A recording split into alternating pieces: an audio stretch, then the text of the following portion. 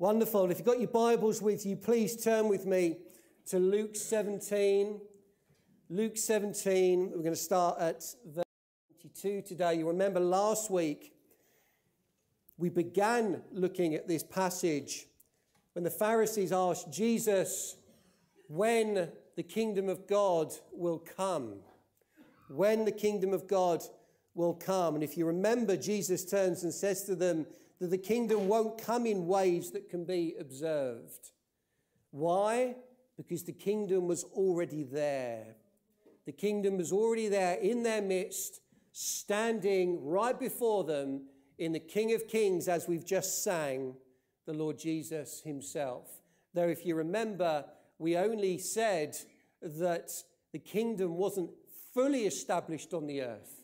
It was only here in part, and still today is only here in part, and won't be fully established until Jesus returns, which is the focus of our time together this morning. So join with me, Luke 17, and I'll start at verse 20, just to give the context from last week. Being asked by the Pharisees when the kingdom of God would come, he answered them, "The kingdom of God is not coming in ways that can be observed, nor will they say, 'Look here,' or 'Look, here it is,' or 'there.' For behold, the kingdom of God is in the midst of you." And he said to his disciples, "The days are coming when you will desire to see one of the days of the Son of Man, and you will not see it. And they will say to you, 'Look there,' or 'Look here.' Do not go out or follow them. For as the lightning flashes and lights up the sky from one side to the other, so will the Son of Man be in his day. But first he must suffer many things and be rejected by his generation. Just as it was in the days of Noah, so will it be in the days of the Son of Man. They were eating and drinking and marrying and being given in marriage until the day when Noah entered the ark, and the flood came and destroyed them all. Likewise, just as it was in the days of Lot, they were eating and drinking, buying and selling, planting and building. But on the day when Lot went out from Sodom, fire and sulfur rained from heaven and destroyed them all. So will it be on the day when the Son of Man is revealed. On that day, let the one who is on the housetop with his goods in the house not come down to take them away. And likewise, let the one who is in the field not turn back. Remember Lot's wife. Whoever seeks to preserve his life will lose it, but whoever loses his life will keep it. I tell you, in that night there will be one in the bed, one will be taken and the other left. There will be two women grinding together, one will be taken and the other left." And they said to him, "Where, Lord?" He said to them, "Where the corpse is, there the vultures will gather." Oh, our Heavenly Father, Lord, I'm sure I speak for us all here when we gather together on Sunday mornings. We would like to speak of joy and peace and love and grace and have a happy time in our studies. But Lord, there are times where we have to tackle the reality of things to come. They're not always easy to understand. They're not always easy to accept. But Lord, we know you are a loving God. So we come to this passage today with anticipation, but also apprehension. And I just pray, Lord, that you help us as we walk through this passage today. Reveal your truth to us. But Lord, for us here today who are believers, help us to always remember the hope and the joy that we have as being safe in your hands. In Jesus' name we pray. Amen. Well, there's no greater anticipation, is there, than that which surrounds Christ's return, particularly in the heart of believers. We read about it in Scripture and in books by those who have gone before us. We read about it, or we sing about it in the songs. We just sang King of Kings there, didn't we? We sing about this day in our songs. People have written poems about it. There have been plays and dramas done about it. There's even been films made about it.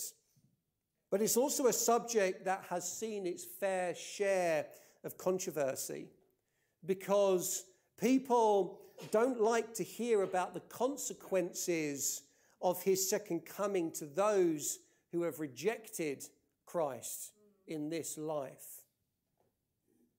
C.S. Lewis says in his book, The Case for Christ, he says, "For this time, as in the second coming, it will be God without disguise, something so overwhelming that it will strike either irresistible love or irresistible horror into the hearts of every creature.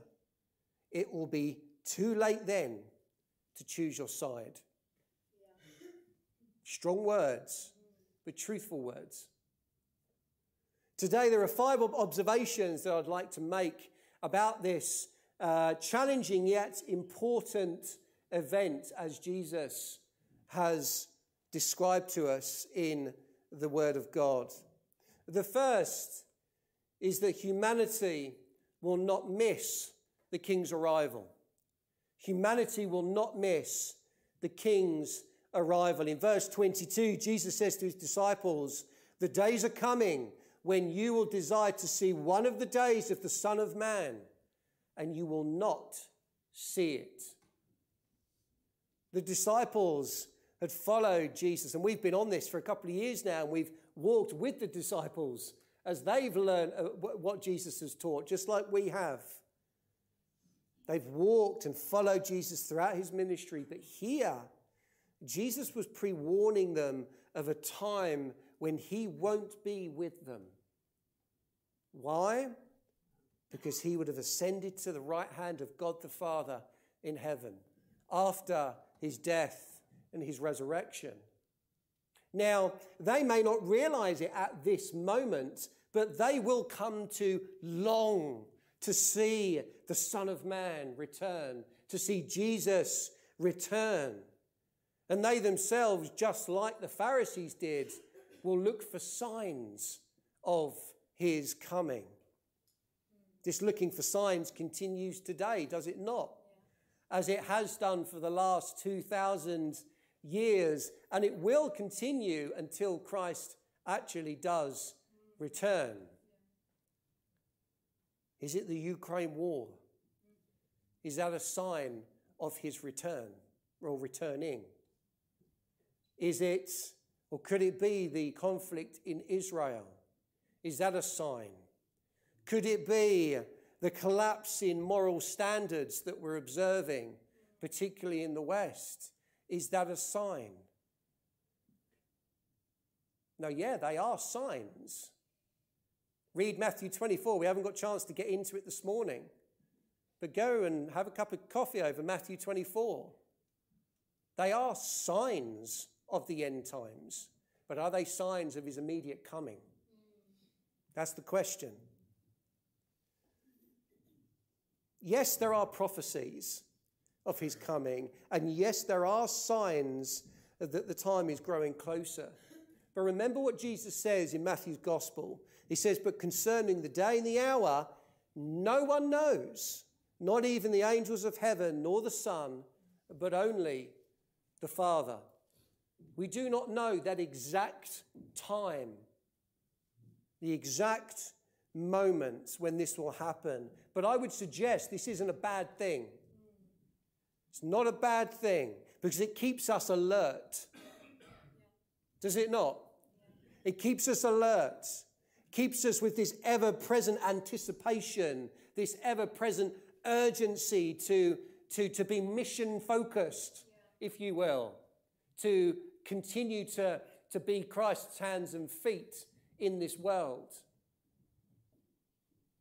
Unfortunately, though, Jesus makes it very clear to his disciples that they won't be alive on the earth when this happens. And though we may long for it to happen, we also may not be alive on the earth in our current state when Jesus returns. Jesus goes on to warn the disciples by saying in verse 23, and they will say to you, look there or look here. Do not go out or follow them. What do you think Jesus is referring to here? It's a bit more expanded in, particularly in Matthew's Gospel. Luke only mentions it briefly here. But what do you think Jesus is referring to here? False Christs. False Christs. Jesus is pre-warning his disciples that there will be those who come who will claim that they are the Messiah, they are the Christ. And he says, do not be drawn in by it. Do not be drawn in by it. A warning that is still so relevant to us today, because even in our lifetime we have seen self-proclaimed Christs who have many followers. Many followers. Oh, I've lost my clicker. My clicker's gone. There we go. Does anyone know who this is? Anyone seen him before? Alvaro Theus. Alvaro Theus, the once Brazilian astrologer, believes he is Christ reincarnated. He has 330,000, they estimate, followers around the world. 330,000 followers. He once predicted, it is said, that the end of the world would happen in 2012. When it didn't, he changed that to it only ended for those who died in 2012. I can only present. This is what Jesus is talking about. There are those that will come who claim they are the Christ. Anyone know who this is? There used to be, I don't know if it's there, but there's a documentary on Netflix or Amazon Prime about this guy. Sergei, if I've pronounced this right, Sergei Torop, I think his name is, a once traffic policeman from Russia, before he had an awakening and believed that he was the incarnation of Christ to the world.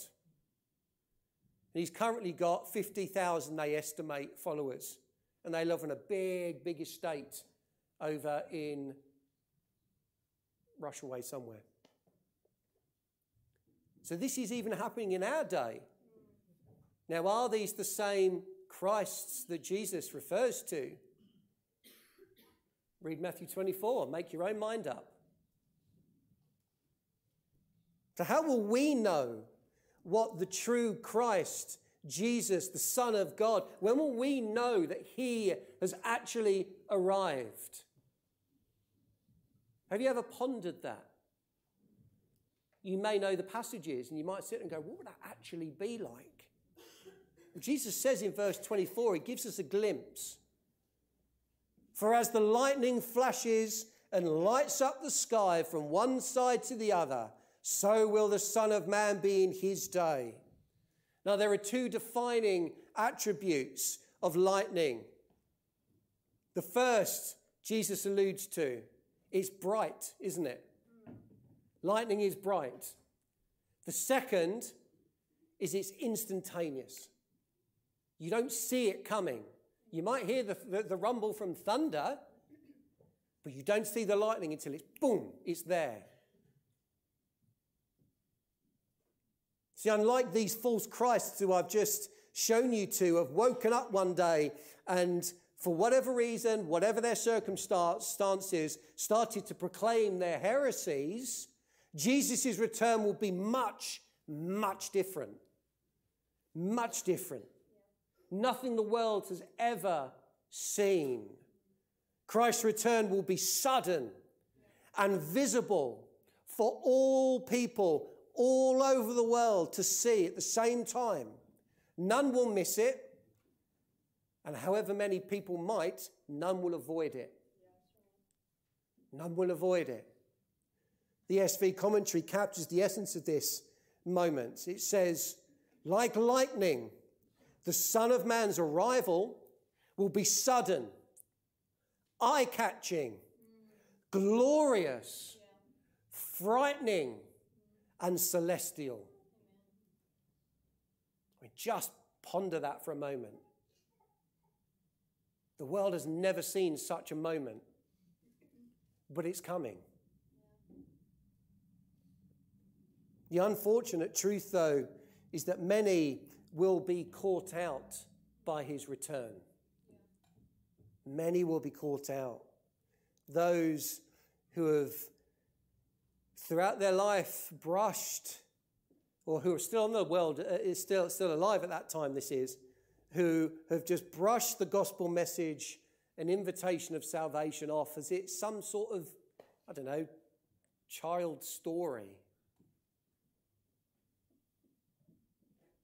And they've just gone on and just remained consumed in their own world, with their own wants, their own desires, enjoying everything the world has to offer without a care for who actually provided the world in their life in the first place.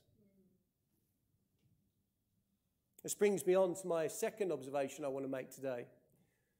Life continues till the end, like the previous times.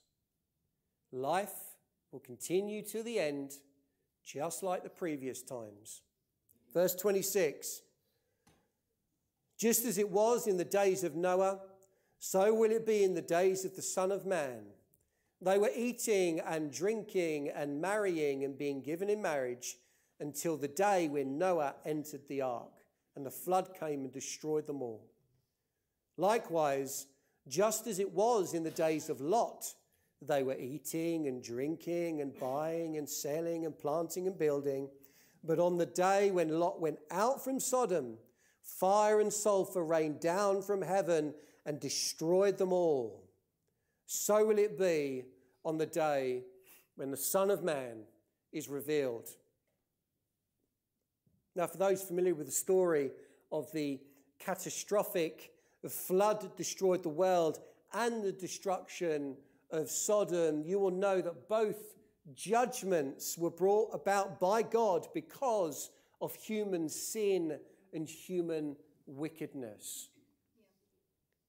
But what's interesting here is that Jesus' focus isn't on the corruption and the evil of humans, as is normally the case when we consider these two events. That doesn't seem to be his focus here. But instead, Jesus seems to be focusing on the day-to-day activities of humans, both in the world in relation to the flood and also in Sodom, with regard to his judgment there. He mentions people eating and people drinking and marrying and buying and selling and planting. Everyday activities. Things we do, isn't it? There's no different there to what we see observed today. And they're okay. These things are fine. It's part of the world that God created. As long as we're always giving him the glory, there's nothing wrong with anything that we read here. The problem is, though, and we've said this many, many times, people are indulging in all life has to offer without God, without acknowledgement to God, without giving God the glory for all of the things that we have in this life, even the breath in our lungs, without a desire in their heart to repent and turn back to God, their creator. That's the problem. You see, the issue is that those alive before the flood and those alive in Sodom before the burning sulfur rained down from heaven all likely believed the life would just carry on just like it did every other day. People in Jesus' day believed this. And there are people here today who believe this in our time. We fall into this complacent mindset, don't we? Thinking that the sun will rise and the sun will set just like it does every day. That we will go to bed and we'll wake up tomorrow just like we do every other day. We'll go to work, school, see family, see friends, sit on our phones, go for a beer. We'll just do everything that we often do and what we do in our life because, well, life just carries on, doesn't it? That is what people think.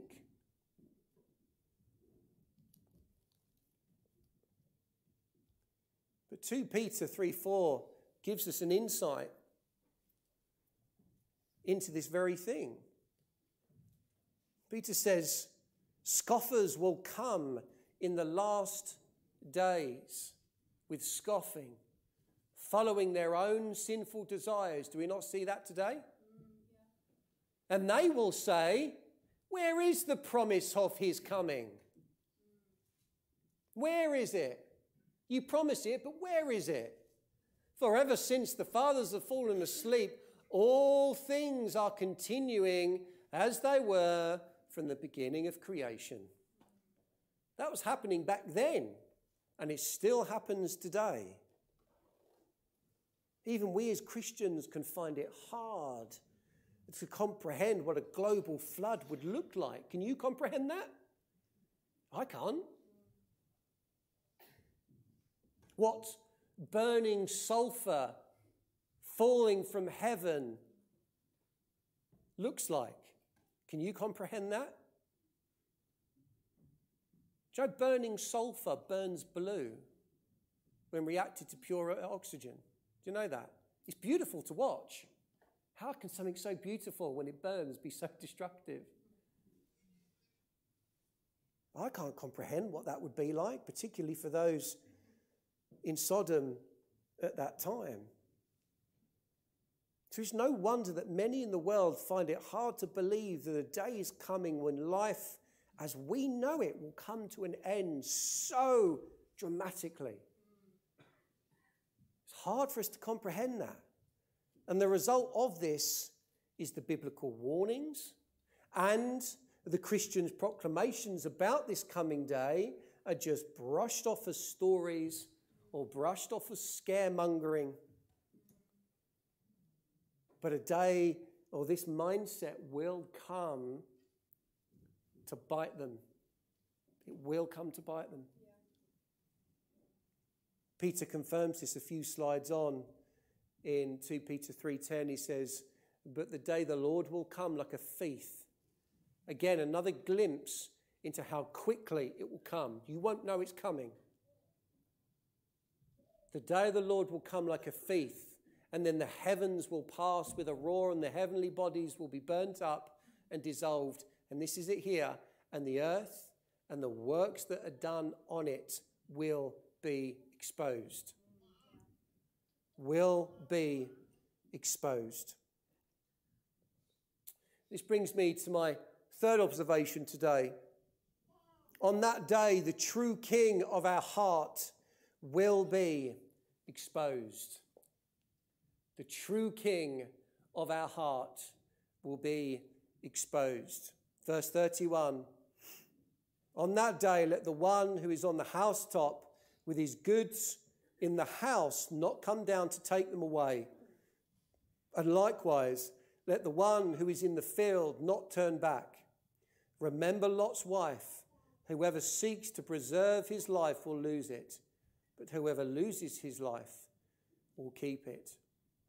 Now, I just want to mention here, there are those who see a comparison here between the end of days, when on the day of the Lord, and also the AD 70, the destruction of Jerusalem.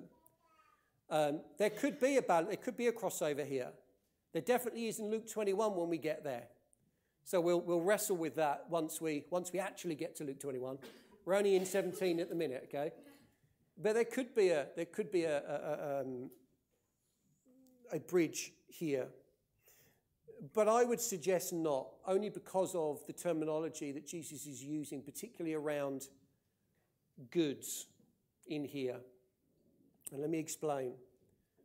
See, the two illustrations that Jesus gives here are intended, I would suggest, to reveal the focus of our affection. The focus of our affection, i.e., what or who is the king of our heart? What or who is the king of our heart? You see, if someone's primary thought on the day of the Lord's return is to go home, which Jesus says here, do not do, Jesus is saying that it reveals that those possessions that they're returning for, or family that they're returning for, or friends that they're returning for, may be more central in their heart than the Lord's coming, or the Lord's return, should I say, or the Lord full stop. It's interesting that Jesus encourages them to remember Lot's wife, who, after being warned by the angels not to look back at Sodom's destruction, looked back and was turned to a pillar of salt. Why? Why did that happen? Why did she turn back? The truth is, we don't really know, because Scripture doesn't tell us why she looked back. Was it maybe because she longed for a home? Was it because her whole life, her possessions were there? Maybe because she still had family there, or cousins, or whomever they may be. Maybe she just loved the city. We don't know why she looked back. But what we do know is she did not wholeheartedly obey the Lord's command given through the angels to run and do not look back. Yeah. And she suffered divine judgment because of it. Yeah. The simple truth is, it all comes down to what each individual human seeks and desires in their heart. And it is individual.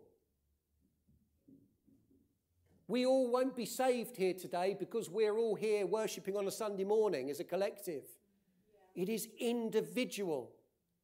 What each of you believe in your heart. Yeah. If someone follows the same example of Lot's wife, then the harsh but righteous reality is that their life will be lost when the king returns. That's why Jesus mentions Lot's wife here. But for those who have truly, honestly, wholeheartedly surrendered their life for Jesus before this day of the Lord, those who long for Jesus' return, who have loved Jesus with all their heart as their greatest treasure, will find true life and will be saved on this day. Just like Noah and just like Lot. This brings me to my penultimate observation this morning. The judgment of the king will be righteous and true. The judgment of the king will be righteous and true. Verse 34, I tell you, in that night there will be two in one bed. One will be taken and the other left. There will be two women grinding together. One will be taken and the other left. And they said to him, where, Lord? He said to them, where the corpse is, there the vultures will gather. The simple truth is that amongst us humans, it is not always easy to know who is righteous and who is wicked. Can you tell? It's not always easy. A lot of the time you can't tell just by looking. Not even can you tell at times with just speaking to someone or observing their actions. Though their actions is a good indicator and their speaking is a good indication. But we never truly know their heart. God does. We can't. You can even have people in churches who say all the right words, sing all the right songs, amen the preacher and pray, but who still are distant in their heart from God. Jesus says this in Matthew 7, 21, 23. On that day, many will say to me, Lord, Lord, did we not prophesy in your name and cast out demons in your name and do many mighty works in your name? And then will I declare to them, I never knew you. Depart from me, you workers of lawlessness. Now, yes, this is coming off the back of false preachers, but read it carefully. It's not just talking about false preachers. It's talking about the body of Christ. There are people who do all the right things and say all the right things, but are still distant in their heart from the Lord. But on the Lord's day, it will be clear for all to see who is genuine and who is not. Who is truly surrendered to Jesus and who is not. Because there will be a visible separation. A visible separation. Those who belong to the Son of Man through repentance and faith in him will be separated by those who have rejected him. And no one can argue with that outcome. No one can stand and argue. Not one. Because Christ will look directly into your heart and he will know who is number one. He will know. So you can argue until you're blue in the face. It won't make a jot bit of difference. The only way it will is if your lips and your words are aligned with the treasure in your heart. That's why spending time with the Lord is so important. That is why surrendering every day to him is so important. Spending time in his word is so important, and prayer. And the reason we don't do those things often or every day is because, like I said before, we've slipped into the way the world works. Oh, life will just keep going. We'll just do the same thing. But I'm busy. That's not an excuse. I'm sorry if that sounds harsh, but saying I haven't got time to spend, time in God's word or praying to him because I'm busy, that's not an excuse, and it won't live up on the day the Lord returns. We don't give up God and the Bible and Scripture and prayer because we're busy. We give something else up.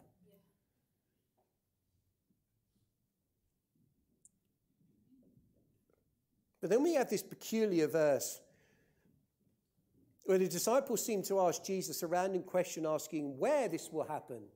You would expect them to say, when? When will this happen, Lord? But they ask, where? Could it be they were interested in the physical location of Jesus' return? Maybe. Could it be that they were asking where these people were being taken? Again, maybe. But the truth is, I don't know. And the commentaries that I went to explore to see if they had any inclination, they all said, don't know. It's one of those puzzling questions. And that's okay. We can't know everything. And nor does God expect us to know everything. But Jesus seems to ignore their question anyway. And he replies to them, where the corpse is, there the vultures will gather. To which I would suggest this is a vivid and harrowing picture of the judgment that will fall upon the unrighteous. Vultures don't often fly around the living, do they?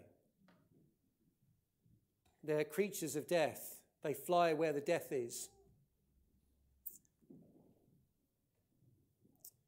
This brings me to my last point. See, it's pretty hard going, isn't it? When we start thinking about this day and the consequences of this day. And for those of our loved ones who may not know the Lord yet. My hope is that it gives us a bit of urgency to think, how can I share? How can I reach them? Lord, give me the courage and the boldness to share with them. But until that day, there is always hope. There is always hope. Praise God, there is.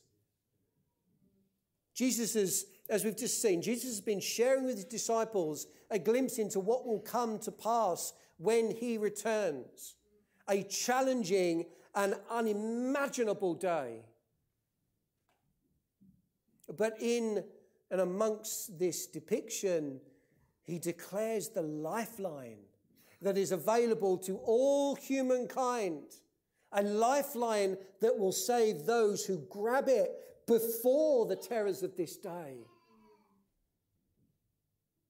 He says back in verse 25, but first, before all of this happens, but first, he must suffer many things and be rejected by his generation.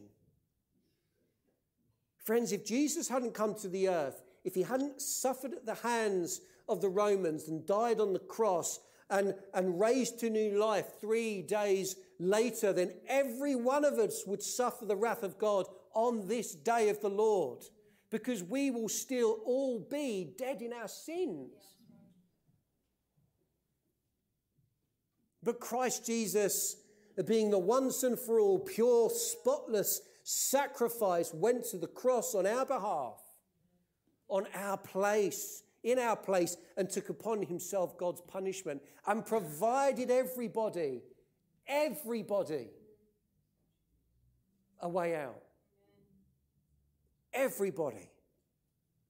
And because of this, every individual person on this planet who has heard the gospel has a choice. Everybody that has heard the gospel of Jesus Christ has a choice. To repent and accept Jesus by faith as Lord of their life and live their life dedicated to serving him. That's choice 1. Choice 2, you reject the cross. You reject the Lamb. You reject salvation and suffer the consequences, I'm sorry to say, of eternity in hell and separation from God, your Creator. Harsh but true. Which have you chosen? Not which have you told me or you've told your neighbour.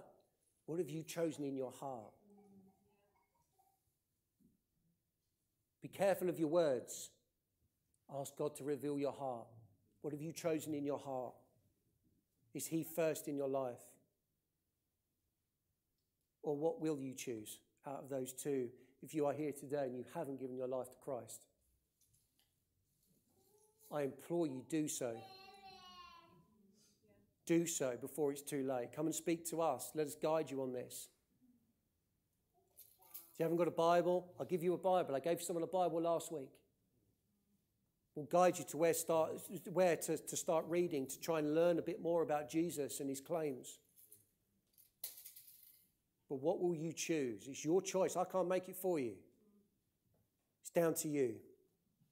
Can I invite the band up, please?